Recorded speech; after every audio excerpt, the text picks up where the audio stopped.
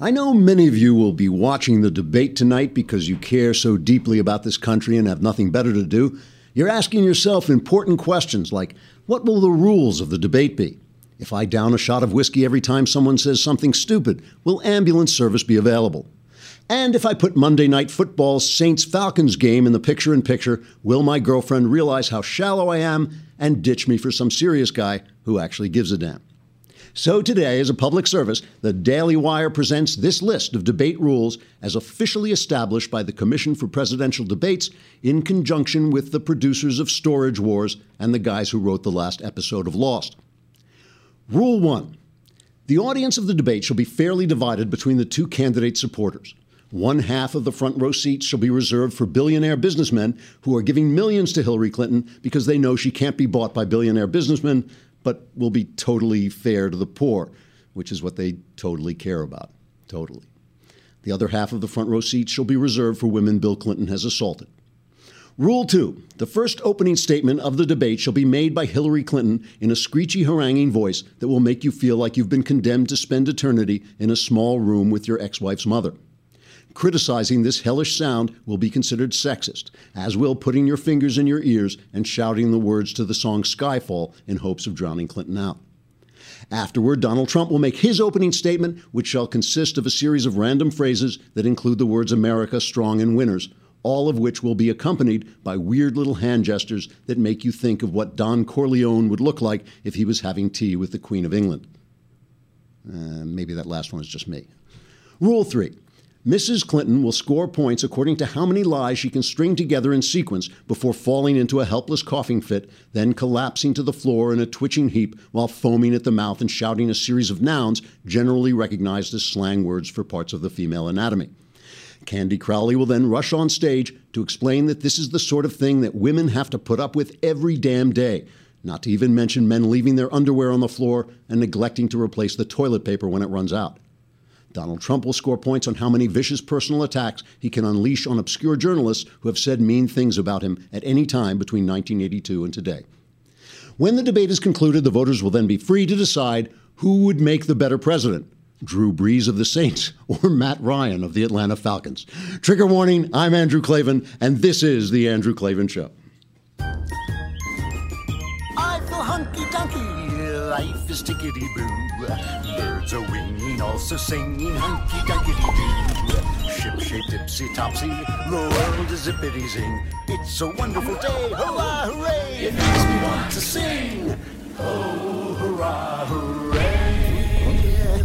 Oh, hooray, hurrah!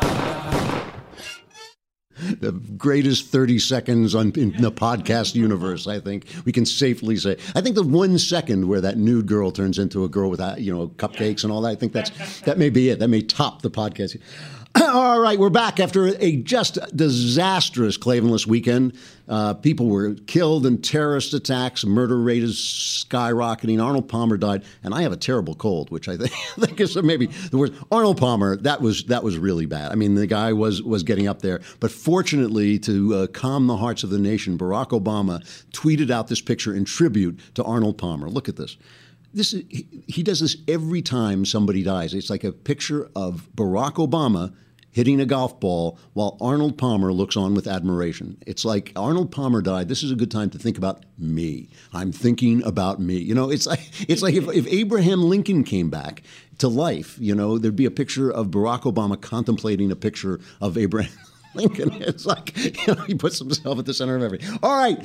So before I devolve into a bubbling pool of snot, which you won't be able to see because it's going to happen later in the show. So you've got to subscribe. This is just another reason to subscribe to the Daily Wire. You can watch on Facebook and YouTube for 15 minutes when I should be able to hold myself together, but then you are cast into the exterior darkness. Well, then I begin to slowly dissolve, and you have to come over to the Daily Wire, or you can download us on iTunes and SoundCloud, but you can only listen to the sound of my voice as it starts to bubble and you start as I disappear. But if you want to watch the whole show, you subscribe. You can watch the entire thing. If you subscribe now, I believe they're giving away, is this right? They're giving away free copies of my book, The Great Good Thing, A Secular Jew Comes to Faith in Christ, which the reason I got a cold was I've been out there promoting it. So if you don't go out and buy it, you're essentially letting me, dissolve into a pool of snot in vain. I mean, it's like it's on you now, folks. It's like, so yeah, the great good thing a secular Jew comes to faith in Christ. I am being attacked by everybody now. I've been attacked by the alt-right. So the anti-Semites have been after me all this time. And now the Jews are after me because I converted from Judaism to Christianity. And now I'm getting some attacks from Christian people because of my reading of the Bible, which I'll get back. If I have time, I'll get back to that later. We will have our great cultural correspondent. We have launched a satellite to get our great cultural correspondent, Michael Knowles, to come on by remote from the writer's room 25 feet away. So once that satellite is in orbit, we should be able to bounce our signal off it. So I think there's some show on television tonight besides Monday Night Football. The debates are on. Hillary Clinton is about 2 points ahead in the national polls, which Nate Silver is saying he's saying she has a slight lead, that Hillary Clinton has a slight lead, but it's really, she can't count on it because there are all kinds of other factors. The trend is toward Trump, and there's just a lot of undecideds out there. So 2% in the polls doesn't mean that much. He says, Nate Silver, this is the pollster at 538, and I like him because the left liked him because he predicted Obama the whole time, and so he was reassuring to them. But now his reputation is on the line, so he can't reassure them at the cost of his reputation, so he's got to get it right. He says Clinton should be worried about the fact that Americans come to view the race as one between two equally terrible choices instead of Trump being uniquely unacceptable. So, funny thing about this, all right? On the weekend, here is a story written on CNN by their left-wing guy, Brian Stelter, okay? On the weekend leading up to 2016's first presidential debate, 4 news organizations came to a similar and sweeping conclusion. Donald Trump lies more often than Hillary Clinton. In a normal election year, this would be extraordinary. On Sunday, editors and reporters at the newsrooms used another word, necessary. The New York Times story, A Week of Whoppers, came out first on Saturday. Then Politico, The Washington Post, and the Los Angeles Times all followed within hours.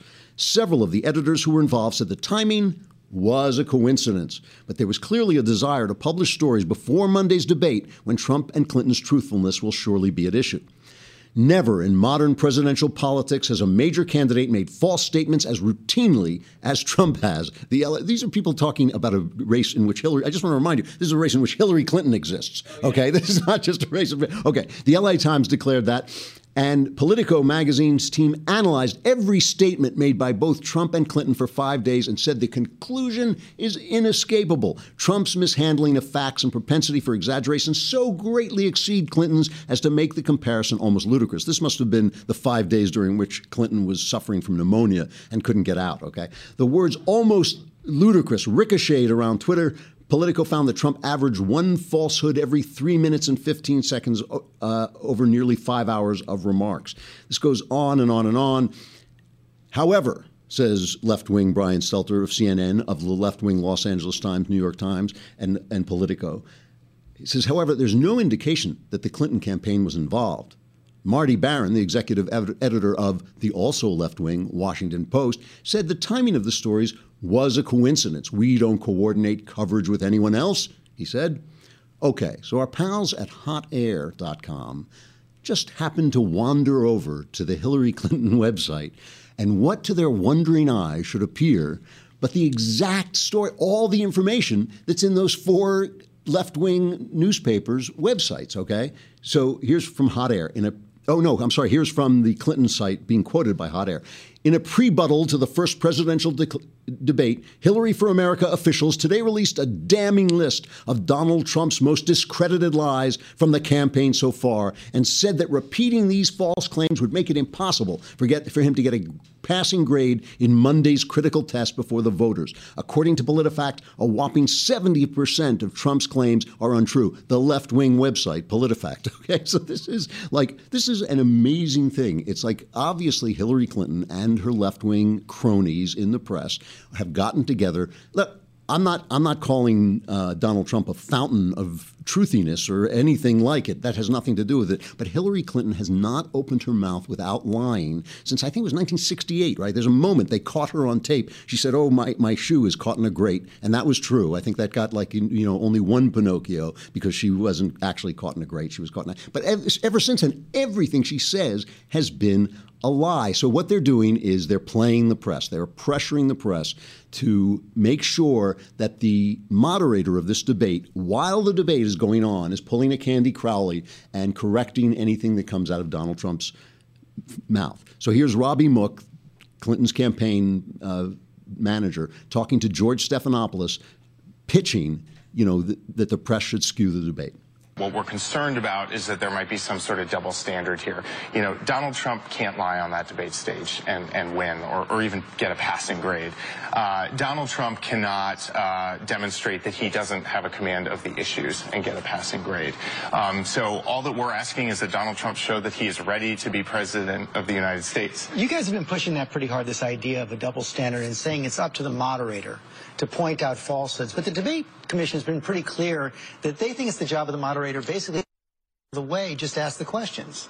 Well, all that we're asking is that if Donald Trump lies, that it's pointed out. It's unfair to ask for Hillary both to play traffic cop with Trump, make sure that his lies are corrected, and also to present her vision for what she wants to do for the American people. But isn't that what a debater is supposed to do? Well, I think Donald Trump's special. We haven't seen anything like this. We normally go into a debate with two candidates who have a depth of experience, who have rolled out clear, concrete plans, and who don't lie, frankly, as frequently as Donald Trump does. So we're saying this is a special circumstance, a special debate, and Hillary should be given some time to actually talk about what she wants to do to make a difference in people's lives. She shouldn't have to spend the whole debate correcting the record. So let's get this straight. First of all, there's George Stephanopoulos, right, former Clinton operative, so another left. Even he is saying, whoa. So let's get this right. The way Robbie Mook pictures this debate is Hillary Clinton gets to put forward her positive, proposals for America, how she's going to make America different and great by doing the same thing that's been done for the last 8 years to get us in the mess we're in, that she's running against. She's running against that mess, but she's going to do the same things, and it's all going to get better. She's going to get to do that while Donald Trump dodges bullets from the moderator who's asking him about his, the truthfulness of his statements. This is an amazing thing. Now, even Janet Brown, look, the Presidential Debate Commission picks these moderators. They're all left-wingers except maybe Chris Wallace, who's pretty fair. He's on Fox. He's one of the more left-wing people on Fox, but still, he's pretty fair. Even she, Janet Brown, the head of this commission, comes on and being questioned by this left-wing Brian Stelter on left-wing CNN, she says this. What about the issue of fact-checking that's been talked about so much in the past few weeks? Does the commission want Lester Holt to fact-check? The commission asks independent, smart journalists to be the moderators, and we let them decide how they're going to do this. But I have to say, in our history, the moderators have found it appropriate to let the candidates be the ones that talk about the accuracy or the fairness of what the other candidate or candidates might have said. I think personally, if you start getting into fact-checking, I'm not sure what is a big fact, what's a little fact. Oh. And if you and I have different sources of information, does your source about the unemployment rate agree with my source? I don't think it's a good idea to get the moderator into essentially serving as the Encyclopedia Britannica. And I think it's better for that person to facilitate and to depend on the candidates to basically correct each other as they see fit. Now, I just want to make it clear that everybody in the press and in the mainstream press is on Clinton's side. They may not like her, they may not trust her, they may not believe her, but they want her to win. And the fact that Trump is as close as he is a rebuke to them. It's a rebuke to this fantasy world they've been selling us. Listen to this. I'm going to go into this really interesting collection of quotes from Newsbusters. But first, we have to say goodbye to our friends at Facebook and YouTube. So come on over to the Daily Wire and hear what comes next. And we'll have Michael Knowles, our cultural correspondent from the writer's room.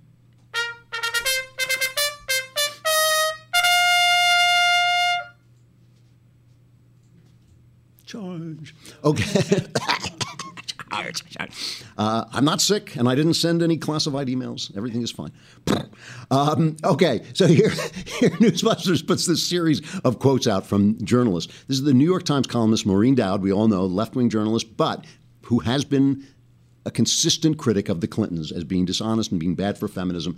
She says, "My friends won't even read any interviews I do with Trump. If I do interviews with Trump, they won't read them. And basically, they would like to censor any stories about Trump and also censor any negative stories about Hillary. They think she should have a total free pass because, as she said at that fundraiser recently, I'm the only thing, she's the only thing standing between you and the abyss. So that's the readership of the New York Times doesn't want to hear it. That's why the Times looks like it looks like. That's why their front page is an ad for an anti-ad against Trump and for Hillary Clinton. And the guy, I can't remember his name right off the hand, but the lead editor of the New York Times said, well, don't look at just the front page. Look at the rest of the paper. You know, we have stories inside the paper. All right. So here, yeah, oh, great. So here's a Washington Post editorial basically saying, do not treat these candidates equally. This Washington Post editorial, one of the the four horsemen of the collaboration. That's what we'll call them, the four horsemen of the collaboration. Judging by the amount of time NBC's Matt Lauer spent pressing Hillary Clinton on her emails during Wednesday's National Security Presidential Forum, this was them picking on Matt Lauer by way of sending a warning to the rest of the press. One would think that her homebrew service was one of the most important issues facing the country this election. It's not. Imagine how history would judge today's Americans if, looking back at this election, the record showed that voters empowered a dangerous man because of a minor email scandal. In other words, left-wingers think left-winger lies are not as bad as right-winger lies. Congratulations. Good for you. We're happy for you, you know. Here's the New York Times. If the moderators of the coming debates do not figure out a better way to get the candidates to speak accurately about their records and policies, especially Mr. Trump, who seems to feel he can skate by unchallenged with his own version of reality while Mrs. Clinton is grilled and entangled in the fine points of domestic and foreign policy. Well, let's talk about their own version of reality. Do you remember, it was not last week, I think it was the week before, I was reading that John Kerry piece they did. John Kerry, Mr. Diplomacy, Americans, Mr. Diplomacy. You know, that was about how great the Syrian ceasefire was going to be. The Syrian ceasefire is already over. We know because everybody's dying. Also, let's talk about for a minute the Friday document dump by the FBI. We've got to talk about this for a second. It turns out Barack Obama was sending emails to Hillary Clinton on her server under a pseudonym. Carlos Danger. No, it wasn't Carlos Danger. He uses that for something else. We don't want to talk. Now, just remember, let's go back for a minute. Remember, Obama didn't know about this email server even existed. Did you know about Hillary Clinton's use of private email server? No. While she was Secretary of State? No. It is important for her to answer these questions to the satisfaction of the American public, and they can make their own judgment. I can tell you that this is not a situation in which America's national security was endangered. And why is it these things are on Friday and nobody says a word? The New York Times doesn't say, hey, stop dumping these things on Friday. Give us some time. Doggone it. Give us some time to cover these things so we can be fair about Hillary's lies. About, why not? Okay. So now an IT contractor, they contracted these guys to get rid of Hillary's emails, to dump the emails. And he made this joke, Paul Combetta, he made this joke saying this was part of, he says it was a joke anyway, he says this was part of Hillary's cover-up operation. So let's go back to our pal, Robbie Mook, who was just before making the argument that Trump's lies are special. Trump's lies are not like Hillary's lies. Hillary's lies are magic lies. Trump's lies are bad lies, okay? So now Jake Tapper goes and he asks Mook, what's the cover-up? It was a document dump on Friday. We learned from the FBI that an IT contractor managing Hillary Clinton's private email server made reference to the, quote, Hillary cover-up operation in a work ticket. He used those words after a senior Clinton aide asked him to automatically delete emails after 60 days. This IT worker certainly sounded like he thought he was covering something up, no? Look, Jake, first of all, I'm actually glad you asked this question because a lot of this stuff is swirling around there in the ether. It's important to pull back and look at the facts here. The FBI did a comprehensive and deep investigation into this, and at the conclusion of that, FBI Director Comey came out and said to the world that there was no case here, that they did not have evidence of wrongdoing on Hillary's part. So what's the Hillary cover-up operation that the IT worker was referring to? Well, Well, but this is the perfect example of what's going on here. The Republicans in the House side are selectively leaking documents for the purpose of making Hillary look bad. We have asked the FBI to release all information that they've shared with the Republicans so we can get the full picture. But again, I would trust the career professionals at the FBI and the Justice Department who looked into this matter, concluded there was no case, than I would Republicans who are selectively leaking information.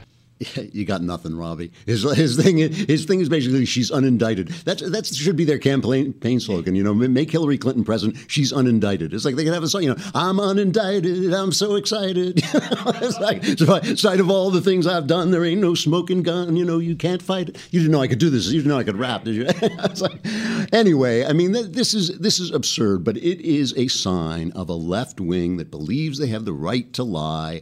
For two reasons. They believe they have the right to lie because they're going to make such good decisions for you when they take all your rights away that the world is going to be a better place. That's the first thing. Obama can get up and say anything he wants, and the New York Times will support it, and they won't report it when he's shown to be a liar, shown to just flat-out, barefaced lie to the American public on 60 Minutes. Not a problem. That is not a problem because he's doing such wonderful things for you. He is forcing you to do such wonderful things that he has the right to tell you that he believes what he doesn't believe, that he is who he isn't, that he doesn't think, he doesn't know what he did know. He has the right to say all those things because he's just doing so much good for you. Plus, at the base of the left, at the bottom of their intellectual structure, they do not believe that there is such a thing as truth. And that is always a fascist position to take. And you ask, well, why is that a fascist position to take? And the reason is because if you don't believe there's such a thing as truth, then whatever people believe becomes the truth. And if I can make you believe things, and if I can stop you from saying things,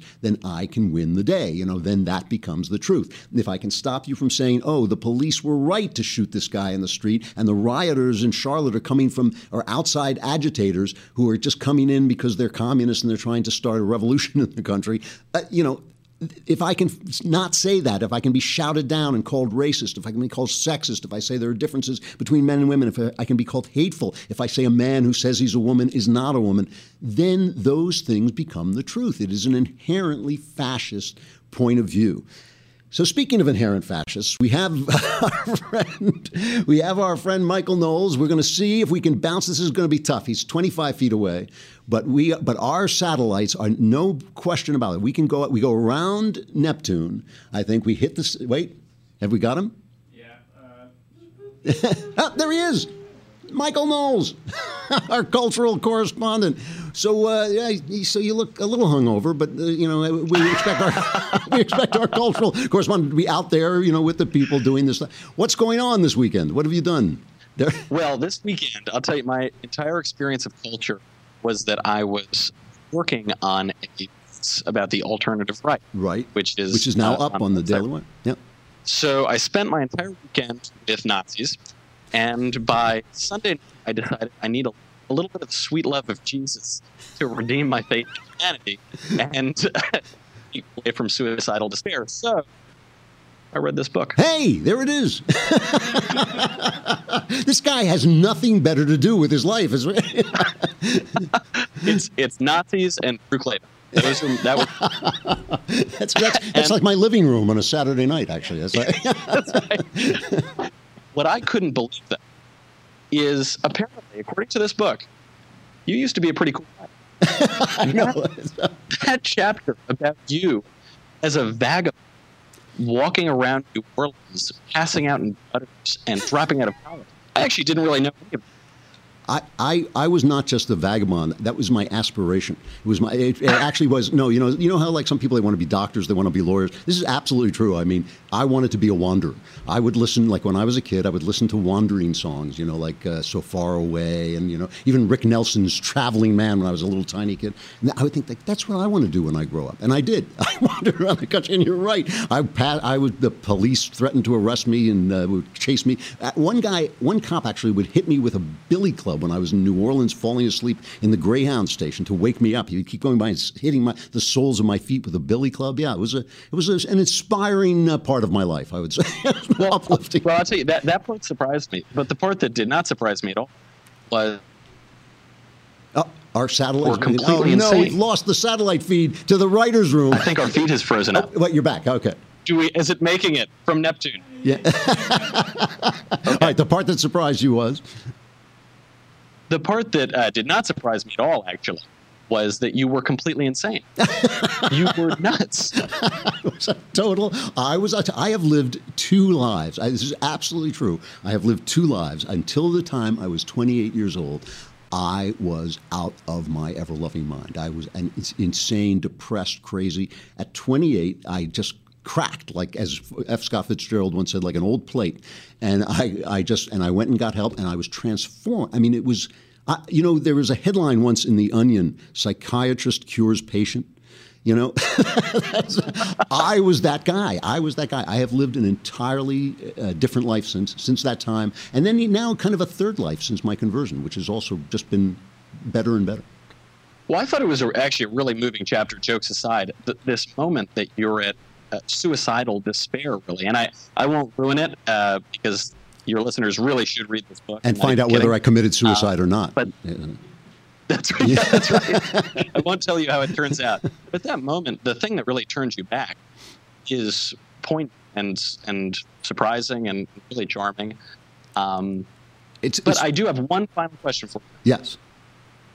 When you get up to your maker, your savior, Jesus Christ, how are you going to answer for killing Arnold Palmer over the plate? Well, God needed a golfer in heaven, so he took Arnold Palmer away. I think he only had iced tea. I know. Lemonade. That's the sad thing. From now on, we can't put our iced tea and lemonade together. It's like. Well, look, I thank you for reading this book. I really do appreciate it. Your review was more than kind, and of course, you had to say nice things, or else we can actually reach you. For the first time in my life, I meant every word of that. Well, then I appreciate it even more, and I hope that next weekend you can find something better to do with your time, like see some crappy movie. All right. Well, it's been good talking to you. We're going to send you back around Neptune and back to the writer's room, and there you go. God help me. Yep. I'll see you later. Thanks a lot, Michael Knowles, our cultural correspondent from the writer's room. I can't believe the level of our technology. And when I say that, I mean I can't believe the level of our technology. All right, The Great Good Thing, A Secular Jew Comes to Faith in Christ. You should buy it. It really is every bit as good as he says it is. And I know because I wrote it. Who would know better, right? All right, never mind. Stuff I like. You know what I'm going to talk about this week on Stuff I Like? This is kind of weird. I'm going to talk about network TV because TV is going through a golden age, but it's all been on cable. And when you go to the Emmys now, the Emmys are almost all cable shows. And it's driving the networks insane. And the networks are trying to get edgy, and it really doesn't work. When they try to get edgy, it's just dumb. They did this show over the summer. I talked about it, American Gothic, and they had all these edgy things and all this, but it just came across like some stupid soap opera late at night. I mean, it was fun. I had a good time watching it, but it was... So I'm just going to look at network TV doing what it does. Because now this is obviously September, this is the premiere month. This is when used to be a bigger deal because now there's all these other stations. So they're doing Lethal Weapon. And the reason I tuned in the pilot of Lethal Weapon, I like the 1987 movie. But this is with Clayne Crawford playing Mel Gibson, Damon Wayans playing Danny Glover. And obviously the old story from the 1987 film by Shane Black, really clever story about a cop who's so upset that his wife has died that he's suicidal. So he's willing to do anything. He doesn't care. He basically is trying to commit suicide by bad guy. He's a cop trying to commit suicide by bad guy. So Clayne Crawford, I've talked about before because he is in the show Rectify, and he is a spectacular actor. I mean, he turns in a performance of such subtlety and grace. And I always joke in the American arts, if you are a really, really serious actor, if you really study, if you study Shakespeare, if you play Shakespeare, you can eventually get to the level of success where all you ever do is pull out a gun and shout, "Let the girl go." That's basically the pinnacle of success. Clayne Crawford has now reached that pinnacle of success. So I watched this Lethal Weapon, and it's good. It's really good. I mean, is it a dopey action movie type show? Yes, but they really do it well. Crawford's a great actor. Damon Wayans is very funny. Here's a quick scene. The man wants to die, which is fine. His business. But if it was up to me, I'd lock him in a padded white room. But that's not my area of expertise. What is my domain is sustaining the life of one Roger Mayfield Murtaugh. Calm down. That thing's gonna explode. IA is investigating, but he'll probably be cleared since the shots were fired from the suspect's weapon. You're not seriously considering putting that man back in the field. It came from upstairs. Someone's protecting this guy. Who? We got a DOA in Griffith Park. You wanna give me a ride? I don't really know my way around. Sure, Murtaugh can give you a ride.